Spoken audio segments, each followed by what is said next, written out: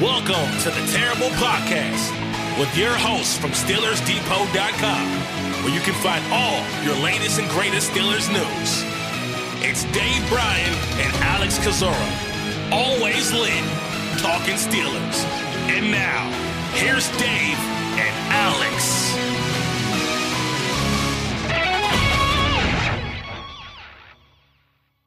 Welcome to the Terrible Podcast, Season 14, Episode 6. He's Dave Bryan. I'm Alex Kozora, SteelersDepot.com. Thanks for being back with us here this Friday. Steelers Nation and Dave, been waiting a long time to say this. Steelers football is back. Kickoff is tonight, 7 p.m. Eastern Time. Preseason opener against the Tampa Bay Buccaneers. It may just be the preseason, but it is really the embarkment of the 2023 season. Yeah, it feels like Christmas Day finally here, and I mean, especially going back to the Hall of Fame game. Just weekend a few days ago, I guess, and obviously last night there were two games on, and it puts you in a different mood and a lot different mood than XFL and USFL ball. Which I watched a little bit of that and all, but there's just something about the NFL game that really gets you fired up. So definitely excited, and man, in preparation for all this as well too. Man, I've been having some weird dreams and all. Like, in fact, last night I dreamed that you went on Twitter and you tweeted out that Journey is better than Queen. I mean, can you imagine the nightmare that was that I had? I mean, thankfully that was just a dream. Yeah, tell that to my Twitter timeline, which does feel like a nightmare right now. The internet, I knew the internet would not be happy with that, and so I fell on the sword. Oh, that happened? There. That really happened? Yeah, this is real life here. You've woken up here, Dave. It did occur. People are mad about that. Is the one spicy non-football take that I have, that I like Journey. I think it's better than Queen. I know that everybody hates it. You're right to hate that, but I will stand by my rightness until time ends. Do you have a favorite Journey album?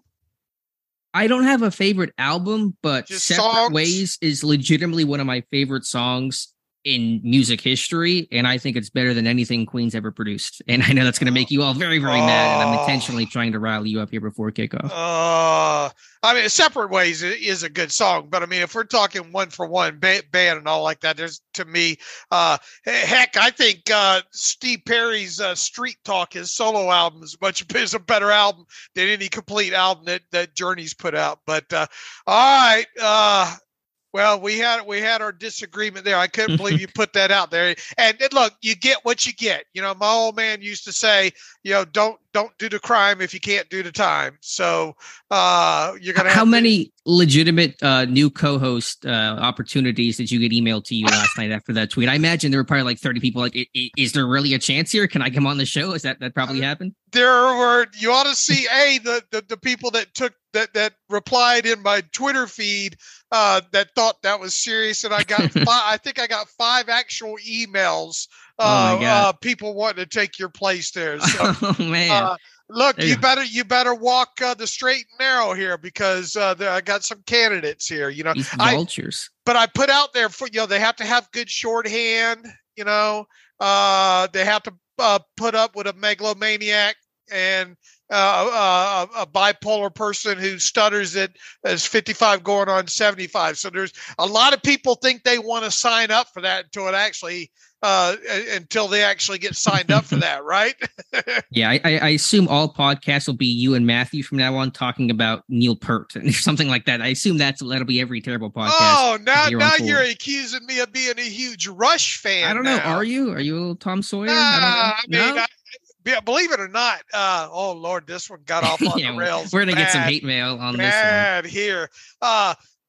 One of my early recollections was a buddy of mine in Pensacola, high school buddy, and some early metal. And his older brother, who had every rock album under the sun at that time, was a huge Rush fan. And I got into obviously a lot of early hard rock in my early days and all. And look, I like Rush. I'm not over the top on Rush. I mean, I think Geddy Lee is a fantastic bass player. Neil Peart, fantastic drummer, but I just never got hard into Rush's music and all. So I can go, if I went to a desert island and had to have 100 albums of rock albums, I don't think any of the like moving pictures or anything like that, those would not be on my must take to the desert island type thing. Dang. So all right now dig your way out of this one. Now that we've made everybody mad for my terrible music takes and our musical discussion, let's talk football. Let's talk Pittsburgh Steelers again. Preseason opener, first of 3 games in this exhibition summer against Tampa Bay tonight at Tampa Bay.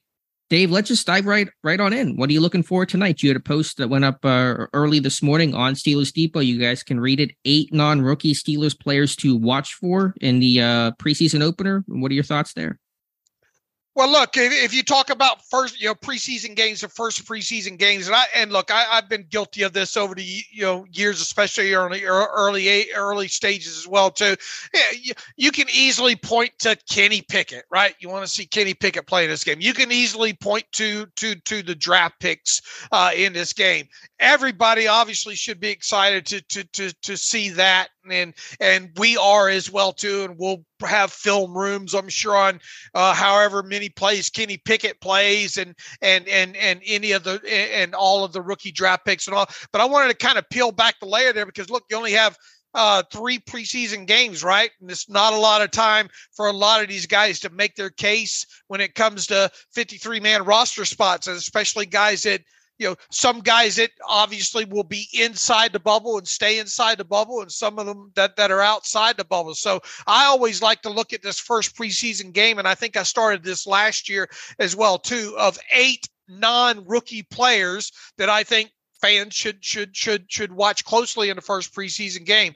And up until Friday of last week, I'm not sure that this guy would have been on this list, but how can you not have Kendrick Green kind of, especially on the offensive side of the ball, at the top of this list? I mean, entering training camp, I think most people would agree that this was a guy probably on the outside looking in and probably a couple of feet away from that outside looking in as well too. Well, as of Friday Night Lights last week, reborn, if you will, and with the position flexibility and playing some fullback.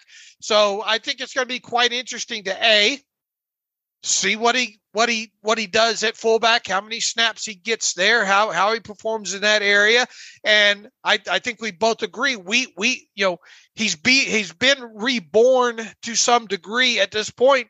We need to see some of that rebirth take place on the offensive line, and specifically at the center position. So I don't think you can have a list of 8 non-rookie players to watch in this game without having Kendrick Green on it. So that was the first one.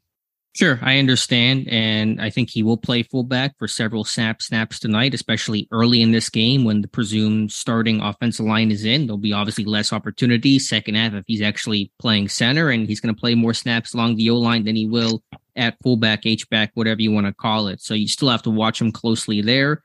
I think he still had issues in terms of dealing with, speed rushes and finesse rushes and stuff, that tax the outside half as opposed to down the middle. And in Pat Meyer's system and scheme, generally the center gets less help than other systems. The guards are more likely to help the tackles if they're uncovered. And so those centers are in 1v1 matchups a lot more often. And can Kendrick Green handle that? That's going to be something to watch for. And then just simple things like snapping of the football and communicating and those types of things that you would expect a third-year guy to have ironed out at this point. But you still have to check that box. All right, next player on my list, I went 4 offense and 4 defense, so we'll run through the offense here first. Calvin Austin III. This is, for all practical purposes, I guess you could say a rookie on the list, but he's not a rookie technically. But finally get to see Calvin Austin III under the lights here, and according to everything that you've been passing along through training camp, has had a good camp overall. A guy that we've talked about, man, if they could get this guy, inserted into the offense and him producing some explosive plays on a team that really needs some explosive plays in 2023. Obviously coming out of Memphis. That's really the last. I'm picking up where I left off last year after the draft and studying his Memphis tape overall. I've got a pretty good sense of what I think he can do, but now I want to see him in a Steelers uniform doing that. And I think a lot of people who haven't been able to go out to training camp and see him any of these last couple of years would agree. It's exciting to have him in uniform. And yes, obviously be watching him on the offensive side of football. But hey, what about that return capability, right, Alex? And for whatever you want to read into it, first on the depth chart ahead of Gunnar Olszewski as far as both return jobs. So there is a lot of reasons to watch Calvin Austin III in this game Friday night against the Buccaneers. I really want to see his route tree. Is he used vertically? Is he used in the flat? Is he used over the middle? How many RPOs do they run? How many option routes does he get? I think it'll be kind of a grab bag, a mix of everything. I don't know if Allen Robinson will play a ton of snaps in this game, probably some 10, 15 or so, and then Austin's going to get a lot of the look the rest of the way. So I really just want to see the usage of him. It's obviously his first time stepping into a stadium. It was August 12th of last year that he hurt his foot. So it's been 364 days. Tomorrow will make 1 year since that foot injury that derailed his entire first year in the NFL. So super excited for him to be able to basically have that milestone, essentially 1 year, almost to the date, to get inside a stadium. And I really want to see what he can do. Agreed. Okay, next one on the list, Ant Mac Season, SZN. Is that what the kids use these days? How do you do, fellow kids? Yeah. No, look, it's Anthony McFarland Jr. season, and it seems like every preseason is Anthony McFarland season. You can't talk about, I don't think, training camp up until this point without talking about Anthony McFarland. Now, he hasn't had the greatest of competition behind him here, but that's not his fault. You have to take advantage of the opportunities that you get. It sounds like he has so far. So let's look at Anthony McFarland Jr. again during preseason. And specifically, this goes back to talks that we've had most of the offseason. Anthony McFarland even said it himself. I'm going to have to find a way to contribute some on special teams on top of it. So, yeah, look, I mean, I look forward to Anthony McFarland catching a few balls out of the backfield, running with the football on offense. But can we spot him any on some of these? I mean, I think we are. Some of these special team units, particularly on Friday night. But what is that going to look like, Alex? Is it going to be more gunner snaps for Anthony McFarland? Might we see him on a kickoff or a punt return or two? How can he, he obviously has to hold on to the football and do all those things on offense, but can he integrate himself into at least one special teams unit to increase his value as a number 3 running back?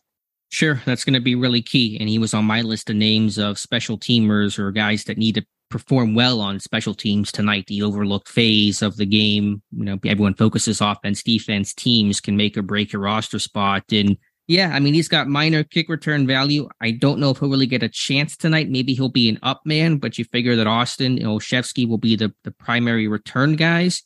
I think he'll be on kick coverage. He probably will get some time there. On the punt coverage team, it's tough. He can't be on the line because he's too small. You put linebackers and safeties there, generally speaking, and I haven't seen him aligned as a wing, so I don't think he'll get a role there. They tried him at gunner in the preseason last year. It did not go well. He's gotten a look at gunner during practice and camp this year, so maybe he gets an opportunity there, but he has to be better and, just not natural. You don't see many running backs playing gunner. They don't really work their hands that well. It's not like receivers, DBs that are, they do that more naturally, do that more often. So it's going to be big for him. Now, how much pony do they run tonight? Is he going to be, motioning around and in the slot? Will he get more running back work tonight? I think obviously he'll get a fair amount of carries because Harrison Warren will play little in this game if they play at all. So it's a lot to watch for him tonight. I agree. Good analysis there. Next on my list, and the fourth and final offensive player on this list. Look, I mean, I could have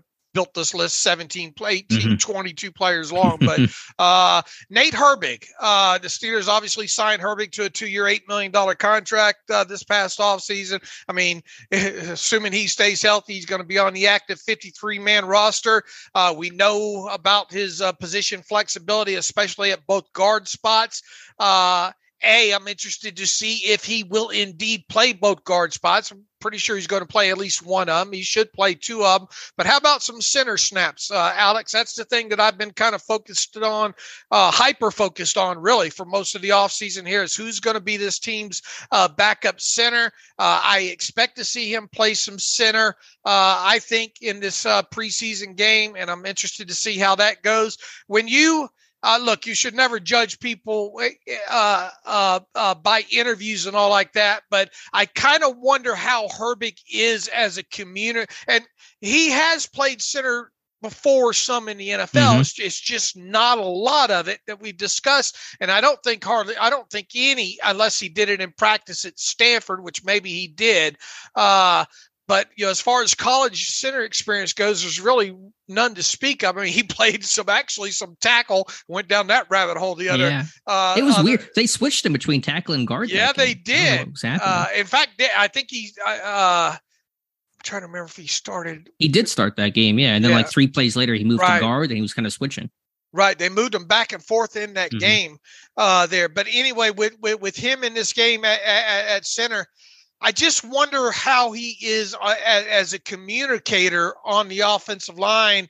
And if indeed, if asked, you would think if he's going to be a backup center and gets into a game, he would be asked to make the line calls and all like that. Right. Or would you put that more on Kenny Pickett now, if his backup center has to come into the game? So there's just several aspects of not only his play at center, but the things that go along with that I'm interested kind of watching this preseason game when it comes to Herbig. I think he's fine as a guard, and I think we'll see him play both guard spots in this game. But how does he look at center? Sure, and he should get time at center. I wonder who the second team center will be. I mean, Herbig has gotten a lot of those reps in practice, but Kendrick Green has not played guard. And so I wonder if the second team center might be Kendrick Green, and then maybe later in the game, Herbig switches over to center.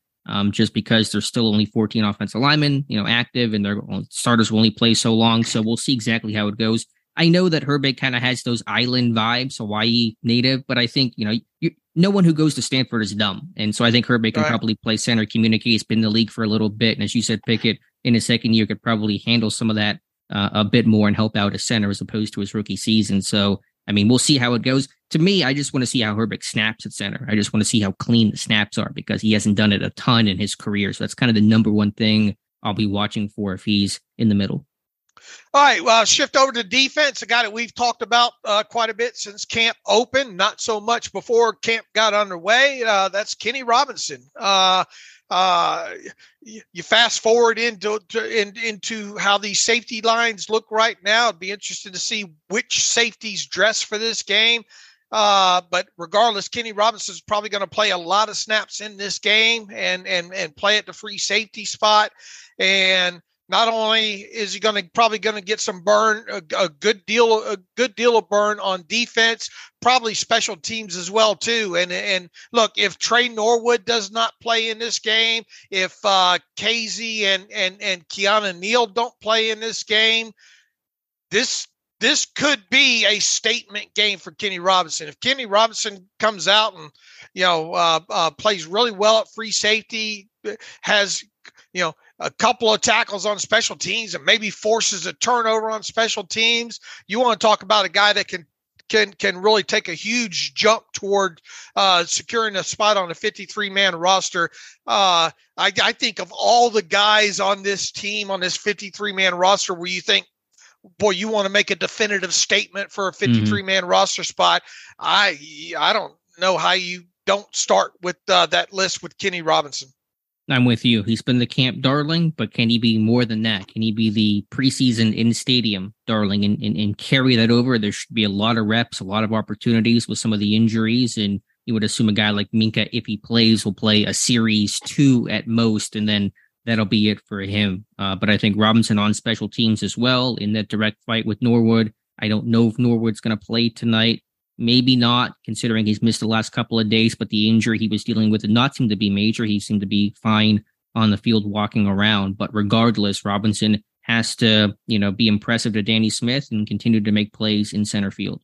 All right, Elijah Riley is the next name that I have on my list, and you talk about a guy that I guess you kind of took for granted at the end of last season. He actually ended last season on the 53-man roster.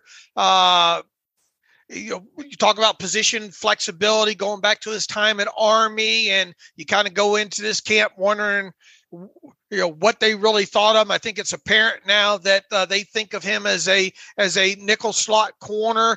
I expect to see him at that position, and he you kind of pushed Riley to the side a little bit as well too in this battle once Chandon Sullivan was signed during the offseason.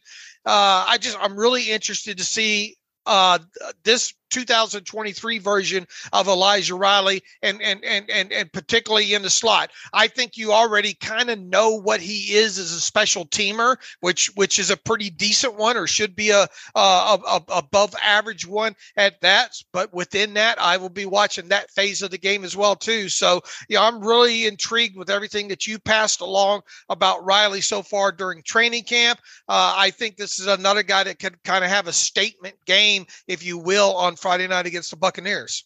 Sure. We've talked about the slot corner battle enough in the offseason. It's finally good to see it on the grass inside a stadium. And I assume the three slot corners primarily working tonight will be Elijah Riley and Chandon Sullivan and Duke Dawson. And I don't know the exact order that they'll appear in, maybe Sullivan, Riley, Dawson, but it doesn't really matter.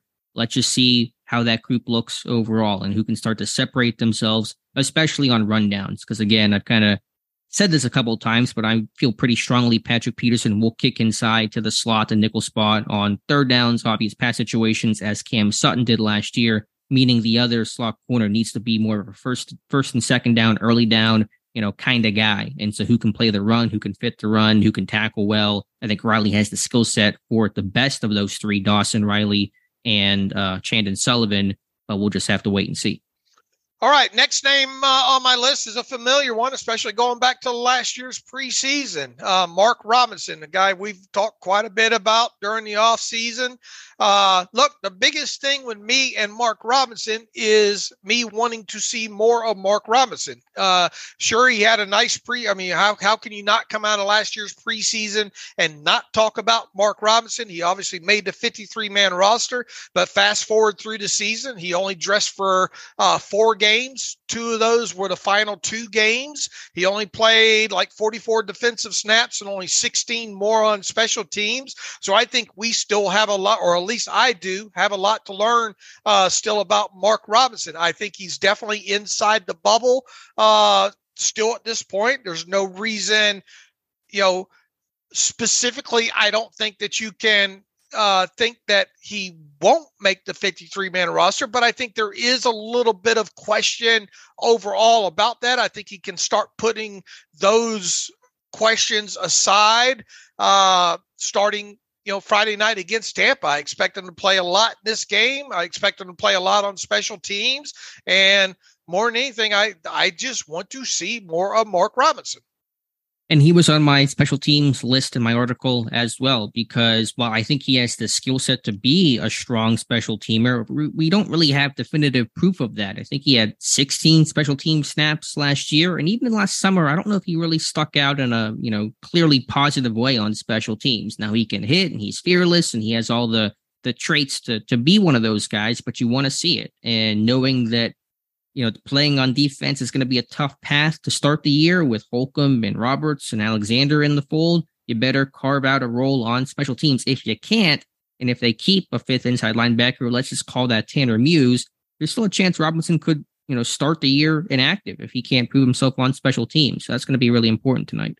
I agree. All right. The next one I have on the list is a second-year player that I want to continue to learn more about. DeMarvin Leal. He played more than 100 snaps last year, but within that, He was moved around so much in the defense. Heck, those final couple of games, more quasi outside linebacker than anything. You go into this offseason, you go to the combine, and Omar Khan talking about that versatility and really tried to narrow him down on a position and really couldn't get Omar to do that. So I think you said that he's had his hand down on the ground in training camp quite a bit. I'm more interested now in seeing those snaps with the hand on the ground than anything else. I want, you might as well throw him in the Mark Robinson category here. I want to see more of DeMarvin Leal, and preseason is a perfect time to accomplish that. He has played with his hand down more than he stood up, but he has stood up. I mean, he has done both. And so as Omar Khan, he was telling the truth way back when in March that they're going to continue to lean on his versatility and athleticism and ability to play different positions. So I want to see his anchor against the run, especially if he's playing, 4-eye or 3-tech.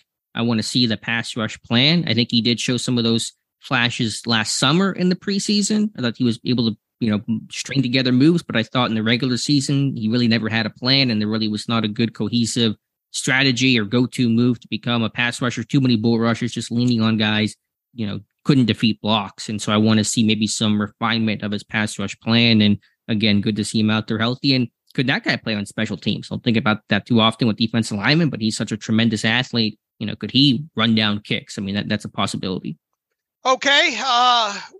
What'd you think about my list of 8? And if you had you could make this list 25 long and write a book for this thing here. But what'd you think about my 8? And give me 4 more that if you were going to build this out to 12, that should be on it.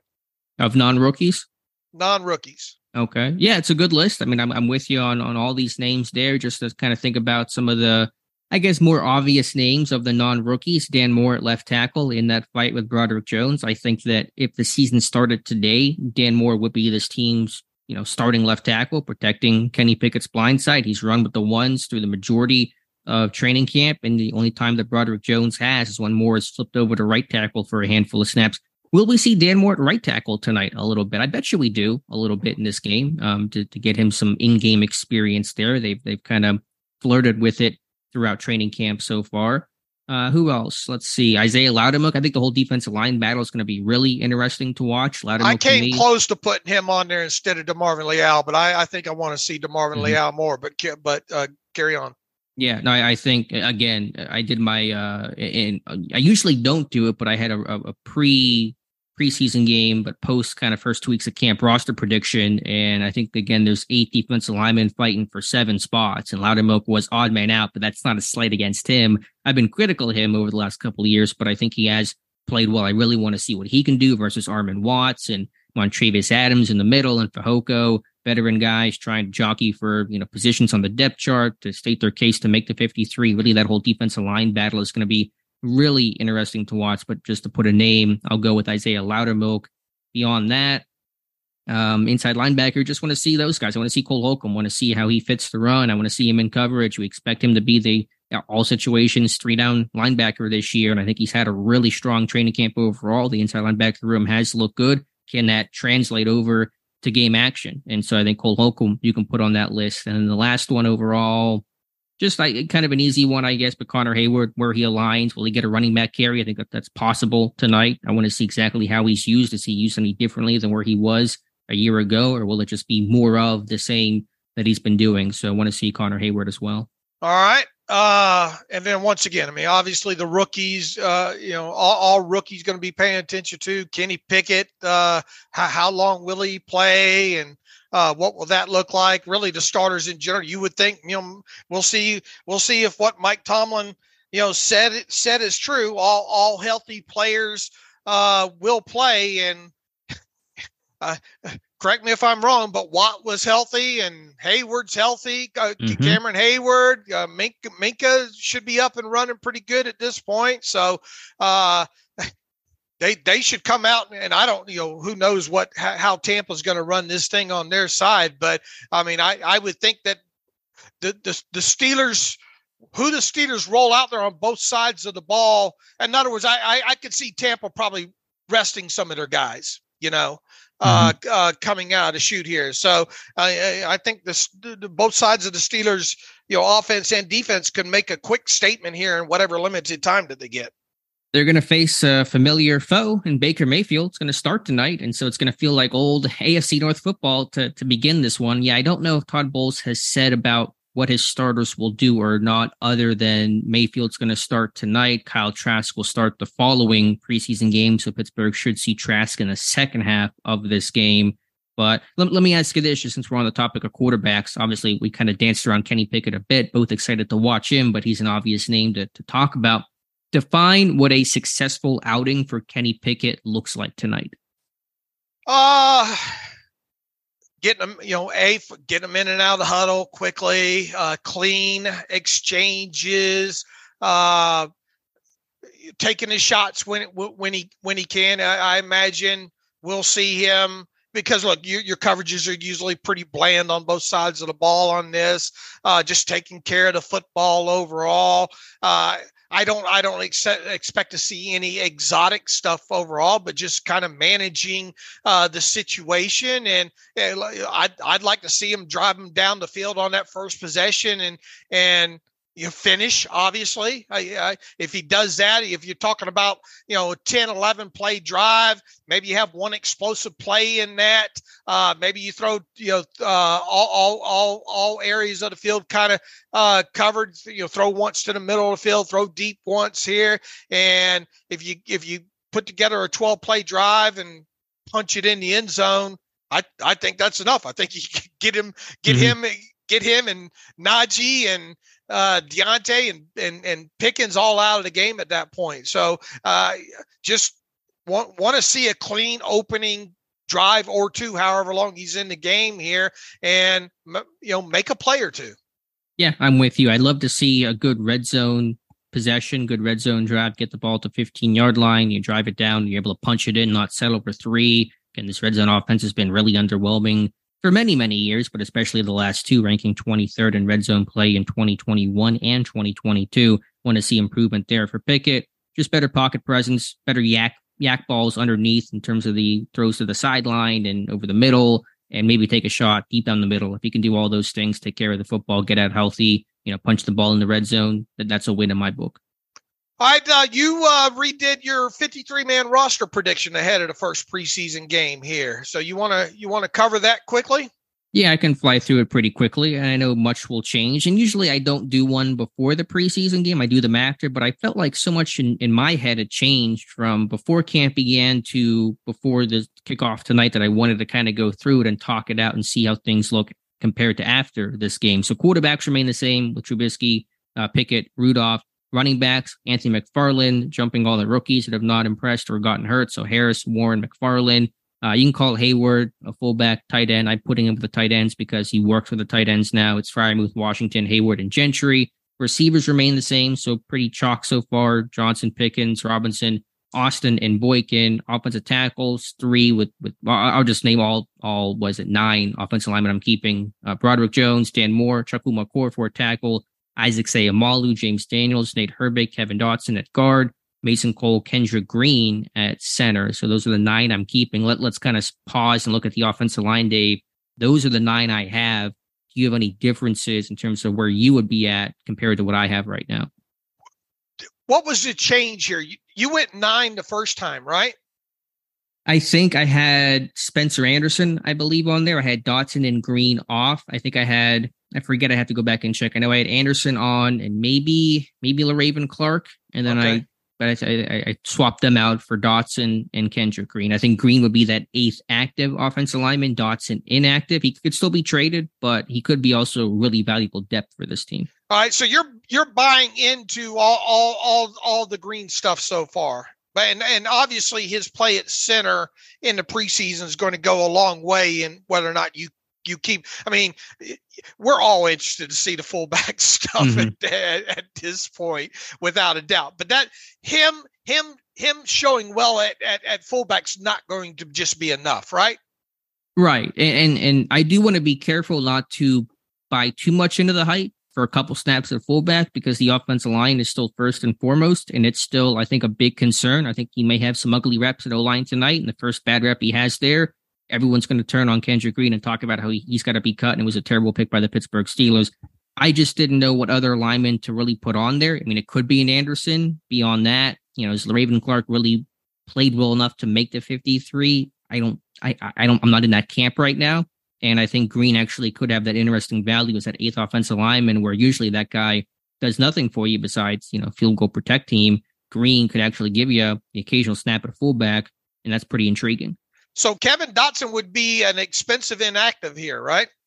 He would, but if there's a long-term injury, then that's going to really, come in because Green really can't play guard. And so if Herbig had to step in for somebody, Dotson that next week becomes active. And I mean, I know it's expensive, but Pittsburgh's okay cap-wise. And if he's the best 9th offensive lineman in football, I'll take it. I think O-line depth is really scarce. It's really valuable. Pittsburgh's whole mantra this offseason has been building depth. So why not continue that? All right. I still wonder if Spencer Anderson can sneak on here, especially if we see him do well. If you're talking about rookies in this first preseason game and draft picks particular, you want to see how many positions that Spencer Anderson plays Friday night. I am interested in right tackle spots though, because if he can show that he can play a little bit of right tackle, I think we feel. How do you feel okay about his guard play so far in the snaps in preseason? I mean, in training camp. It's probably been tougher to evaluate. They haven't done it a ton. He's gotten some work at both guard spots. I have not been able to evaluate that as cleanly. I think he's a good athlete with good feet. He can mirror the run blocking. I'm still less sure of, especially if he's playing inside at guard. But I think tonight will go a long way in that evaluation. He should play at least some tackle. It could be left, could be right, maybe some guard as well. We'll definitely get tackle action, and we'll take it from there. All right. What's different on a defensive line for you, Alex? What did I change? There are some changes with Watts, I think. I don't know if Watts actually was new or not, but the 7 that I have here are Hayward, Ogunjobi, Leal, Watts, Adams, Benton, and Fehoko. Adams was definitely not on my first roster prediction, but he's continued to run first team. He's had a good camp. I think Benton has looked good and had his moments as well. I know that keeping 3 quote-unquote nose tackles on here made some people question that, in Adams, Benton, and Fehoko. But Adams and Benton can play sub-package, and they're athletes and pass rushers and capable of doing that. And Fehoko, I think, has just had a really good camp. I think is a really good run stuffer. Playing some of these AFC North teams late in the season, Fehoko might be of value. So I know it's heavy, but I think it's been a really strong group overall, and there's going to be some awfully tough cuts here. Yeah, I know for sure that I'm pretty sure I didn't have Adams on my first 53. So I am interested to see how, look, Benton's going to be on the 53. We know that. Will both Adams and Fehoko be on there, or will it just be one of the two? And I think we'll start sorting that out on Friday night here. Edge rushers, you went with the same 4, right? Well, I had David Perales as my undrafted free agent shot, which definitely missed. I don't see any other, 5th outside linebacker making a push for the 53, fighting for practice squad. Sure, I think those guys on special teams, whether it's Roche and Dukwe, Perales is going to be really important for them. But yeah, just Watt, Highsmith, Golden, and Herbig, and then Leal can filter in if he needs to play, stand up, and that should be enough. Boy, I sure hope Herbig gets cleared to play. Yeah, I'm guessing. I don't know. I'm guessing he won't play. He has not practiced in team the last couple days, but we'll have to see. All right. Inside linebackers. I don't know. Well, obviously, Quan Alexander's been signed since. I think I had Kwiatkowski on my previous edition. He's off. And so it's Holcomb, Roberts, Alexander, Robinson, Muse. I think pretty standard, pretty predictable. The roles in which those guys will have are probably more interesting to talk about and look for, but those should be the 5. All right. Cornerbacks here.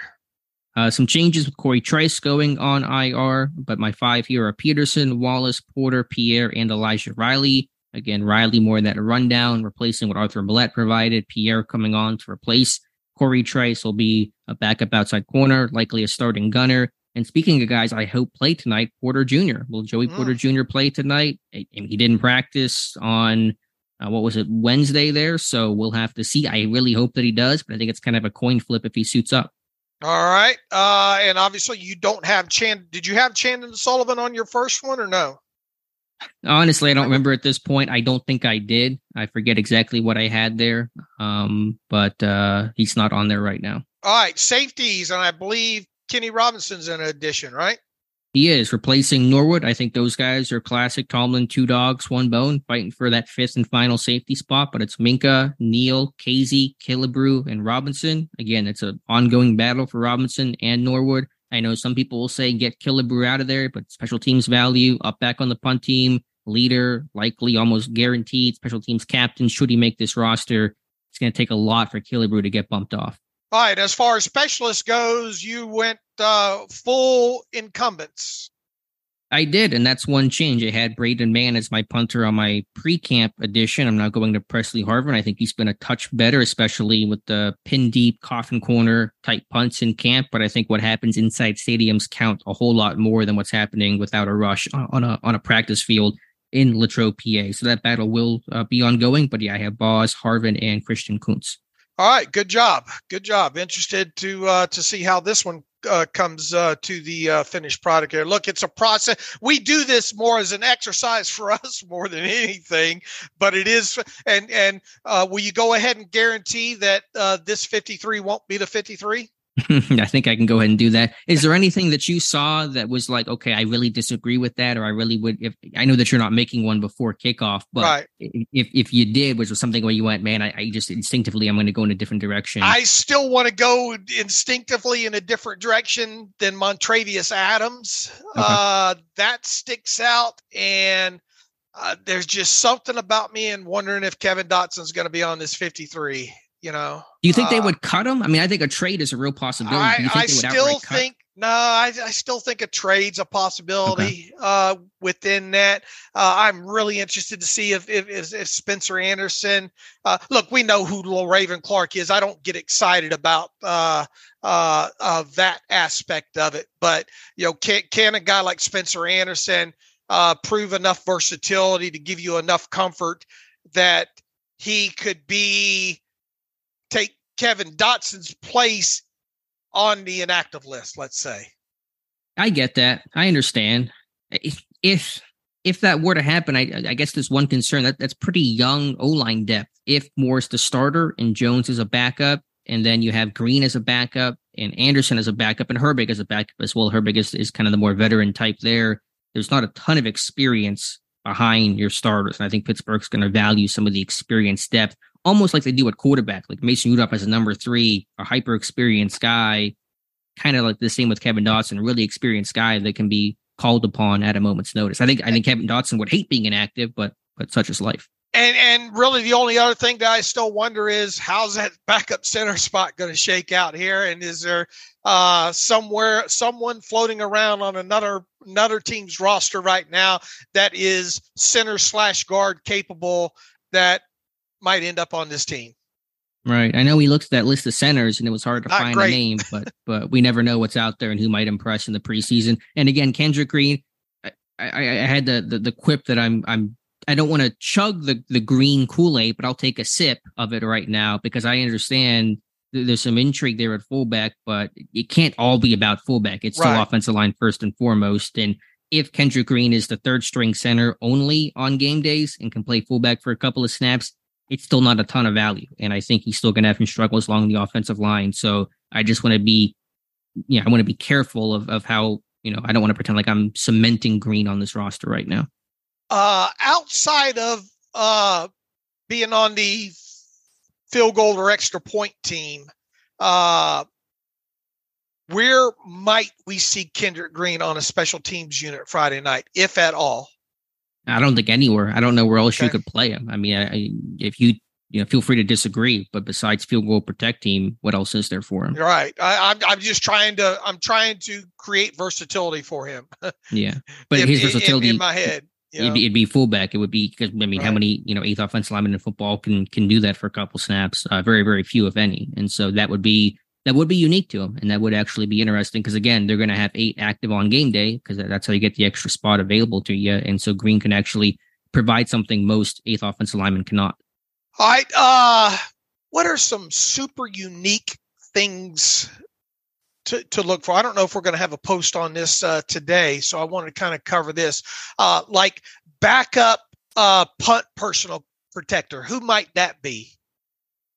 Elijah Riley, probably. I think Trey Norwood had been doing it in camp, and if Norwood plays tonight, then it may be him. If not, then I think Riley could get the opportunity. So, not that it's going to create a ton of value for you, but more things you can do, it doesn't hurt. And so for a guy like Riley who can play slot corner, safety, backup punt protector, of course, probably be a starter, a special teamer on other areas of that unit, probably starting left wing tonight, you're going to see for Elijah Riley. All that can add to his value. And that's especially a leg up over Chandon Sullivan, who really can't do those things. I mean, that's the kind of stuff that we're like. A lot of people don't like listening to it or us talking about it, but that's the kind of stuff that drives us in these preseason games, right? What other extremely unique things should listeners look for tonight?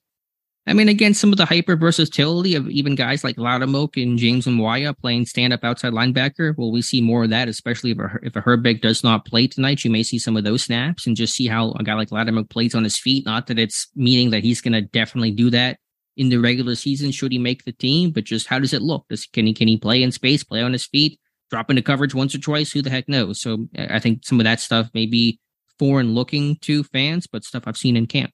All right, and you kind of hit this when we ran down real quick talking about Connor Hayward. How about a Connor Hayward in the backfield?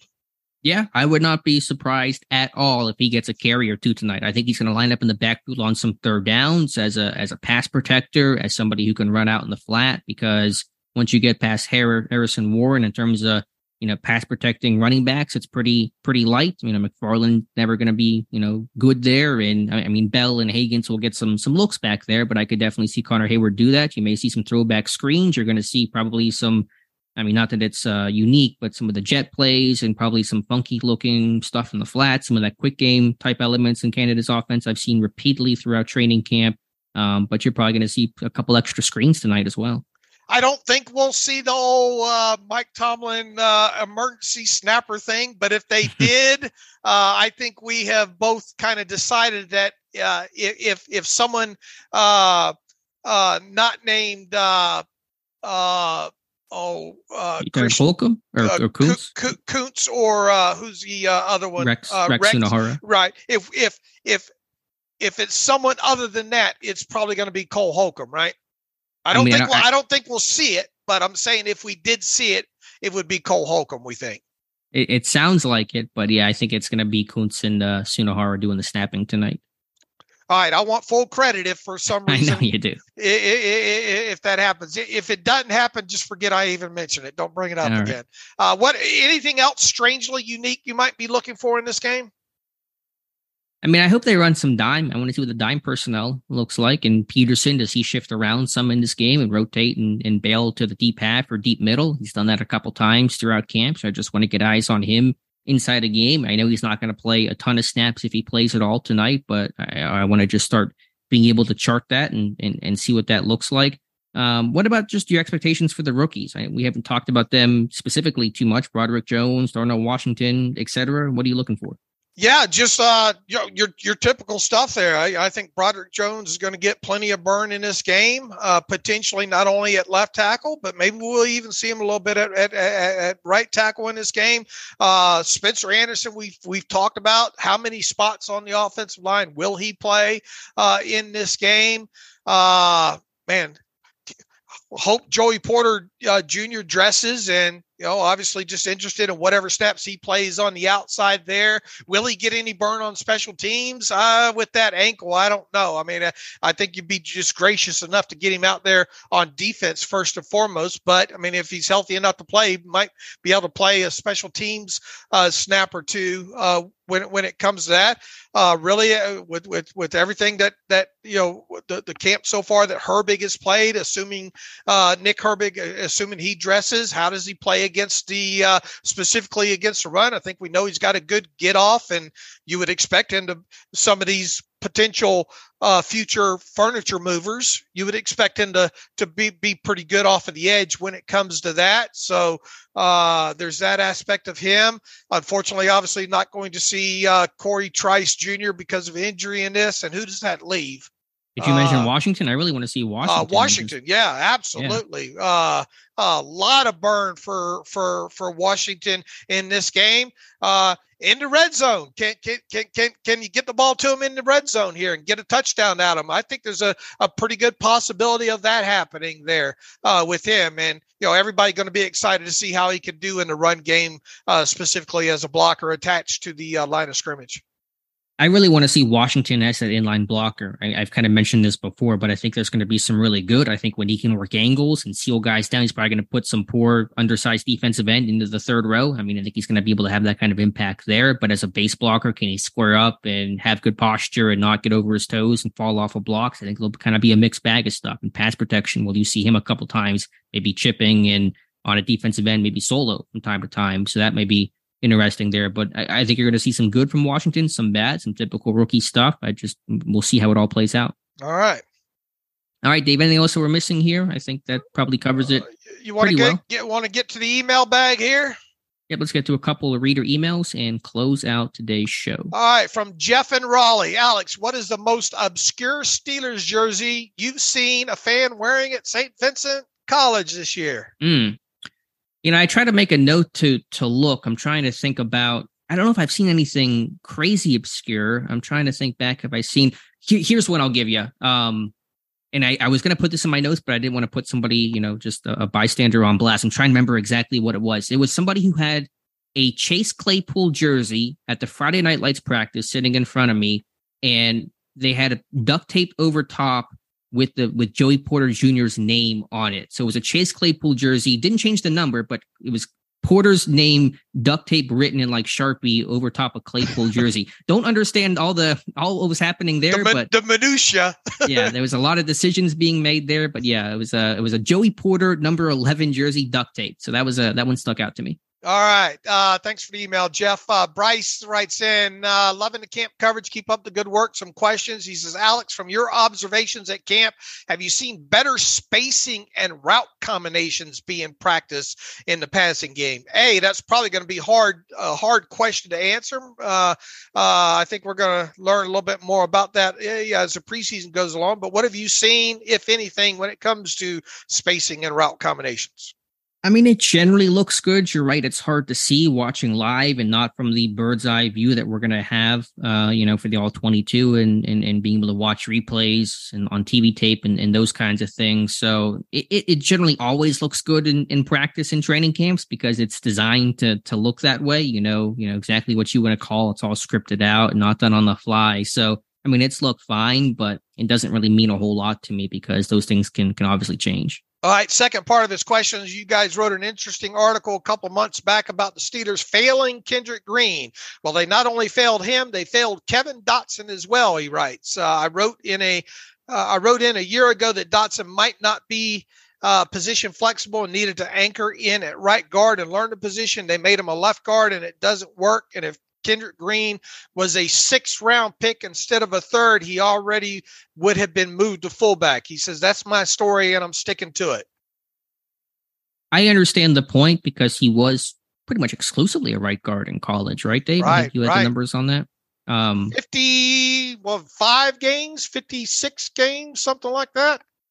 Right. But I think him flipping to left guard is not the drastic misevaluation that Kendrick Green was, because again, I go back to the comment Mike Tomlin made during Green's rookie year. I think it was in a thing with Bob Labriola about, what were you looking for when drafting Marquise Pouncey's replacement? And Tomlin saying they wanted a day one ready guy, an upperclassman, a senior. They wanted somebody that played a ton of center, and Kendrick Green was none of those things. It was like he was describing a totally different person. And so I think that whole combination of things is pretty different than a right guard going to left guard, which is a lot more common with prospects.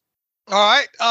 Brandon writes in, Alex. Alex, I saw you getting some well-deserved love on NBC Edge. So I haven't noticed that, but Me neither. I guess you're getting a couple of your probably your camp tweets out there on NBC Edge there. Let's see here.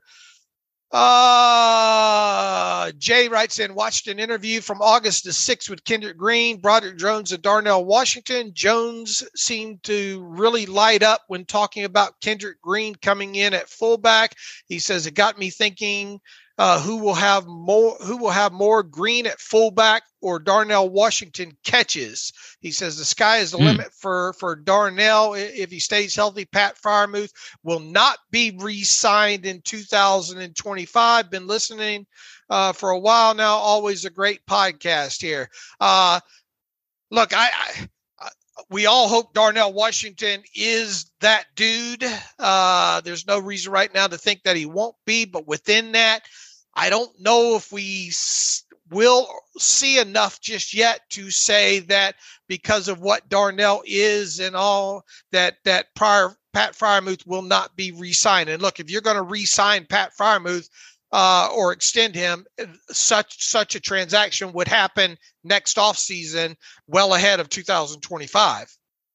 I know it's a hypothetical and the person's high on Washington, but how about he plays a game tonight? And then we'll kind of talk about the future and all those kinds of things from there. I think an interesting question. Was it the question for tonight, more Washington catches or Green at fullback? Or is that a regular season question? I think maybe a regular season question got me thinking, who will have more, Green at fullback or Darnell Washington in catches? I think if you want to look at that tonight, I don't know, you could see more Green at fullback than Darnell Washington catches. But if you want to look at it for the regular season, I would expect Darnell Washington to have more catches than Kendrick Green snaps at fullback. How many catches do you think Washington has this rookie year? Not going to be a ton. 18 jumps in my head for some reason. Okay. Yeah, I think I'm in that range, that 15 to 20 range. Yeah, I guess so.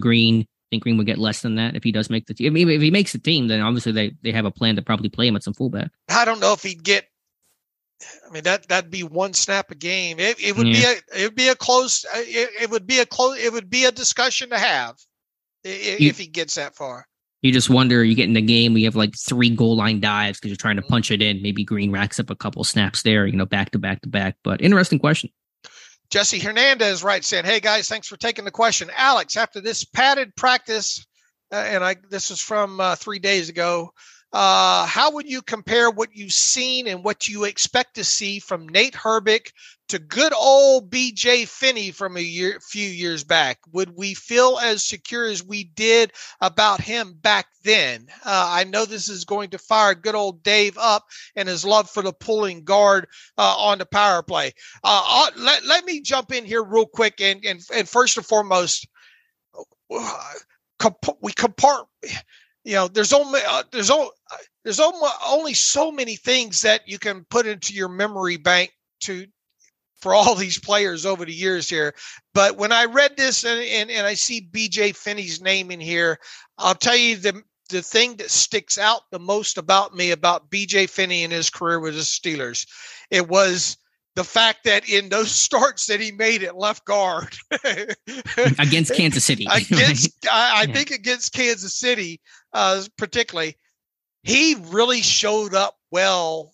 I think overall when asked to play at left guard, I always thought that BJ Finney was a better left guard than he was at center there. So, now, as far as the rest of the question, what do you expect to see at Nate Herbig? How would you handle the rest of that, Alex? He's just asking me to compare Herbig and Finney. It seemed to be the he says how would you compare what you've seen and what you expect to see from Nate Herbig to BJ Finney? So I guess in short, is Nate Herbig an upgrade over BJ Finney? I mean, I want to obviously see eyes on him in a uniform inside a stadium tonight. I would say yes off the top. There are some similarities. They both are kind of versatile guys. I think even BJ Finney had a random right tackle start at Kansas State, kind of like Herbig did at Stanford. But Herbig is much bigger, more of that road grader. Finney didn't have quite the size and the power. He was kind of a bit more of a technician, stay on your feet, just kind of stalemate you out kind of a dude that was more of a natural center than Herbig is. And so that's a bit of a difference overall. But I think off the top, the big difference is that Herbig literally is just, a more massive type of dude and more of a mauler in the run game. Devin Beerley writes in, hey guys, thanks for all your hard work. I was thinking while listening to Monday's episode about the possibility of Kendrick Green playing special teams. Then Dave briefly brought it up. This may be a stupid question, but are there ways to get him on special teams, returns and kicks? I know he doesn't have it in his background and it hasn't tackled probably since high school, but I'm just thinking of ways to use him to make him more valuable. This is all assuming he works out at fullback. Can this work? Why or why not? Look, I briefly brought it up. It is hard to get him on the field on special teams other than field goal protection team. And even then, if Kendrick Green is on your field goal protection team, I don't know if that's necessarily a good thing because probably something's happened for that to happen there. I do kind of wonder because of that straight line physicality, if maybe some sort of up back, run straight forward and hit somebody to free up a returner, and that's going out there on a ledge. It is. I mean, if you really wanted to think about it, if I had to put him on a different unit, if Danny Smith came to me, and first of all, I'd be starstruck. If Danny Smith came to me and said Kendrick Green has to play somewhere else besides field goal protect, I think he'd be on the kick return unit in terms of trying to be maybe not up man, because I think the kick returner would outrun Kendrick Green, but one of the front five guys that are trying to throw a block there initially. I mean, he was a defensive tackle at Illinois before switching to offensive line very early in his college career. So, could he try to tackle on a kick coverage team? I mean, Pittsburgh has had big people do that before. Brett Kiesel ran down kicks and punts early in his career. Henry Mondeau was doing it a little bit later on. So again, I don't expect it, but if you wanted to think about it, those are some things to think about. Austin Hackett writes in about Trey Sermon. Would he make sense as an outside free agent add around cut days to the 53? Says the Eagles running back depth chart includes Rashad Penny, DeAndre Swift, Gainwell, Boston Scott, in addition to Sermon. I believe Steelers had pre-draft interest in Sermon the year they drafted Najee. Maybe they see Sermon as someone more capable of filling the Benny Snell role from last year. And they were able to keep McFarland on the practice squad all last year. He says, I know it's early in the process, but just curious of your thoughts of Sermon. Sermon, first and foremost, he's had a problem staying healthy, right? I don't know for sure.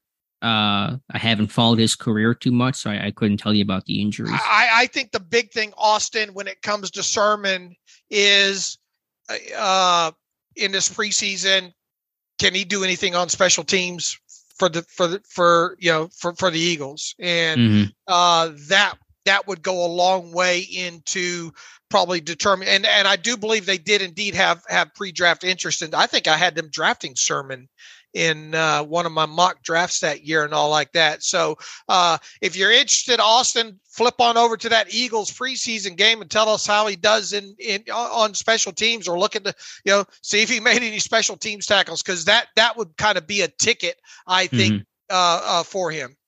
Yeah, if they do get a third running back from outside, it's going to be somebody who can play a heavy dose of special teams, a la Benny Snell. And kudos to Benny Snell in Detroit. Finally signed with the team, so good luck to him. I have spent no time thinking about cut down guys, external options. That's a later in August thing for me. I think Sermon, though, just in my 10 seconds of research, is a really good thought. Pedigree guy, third round guy. He did play 51 special team snaps in 2021 with the 49ers, had 2 tackles.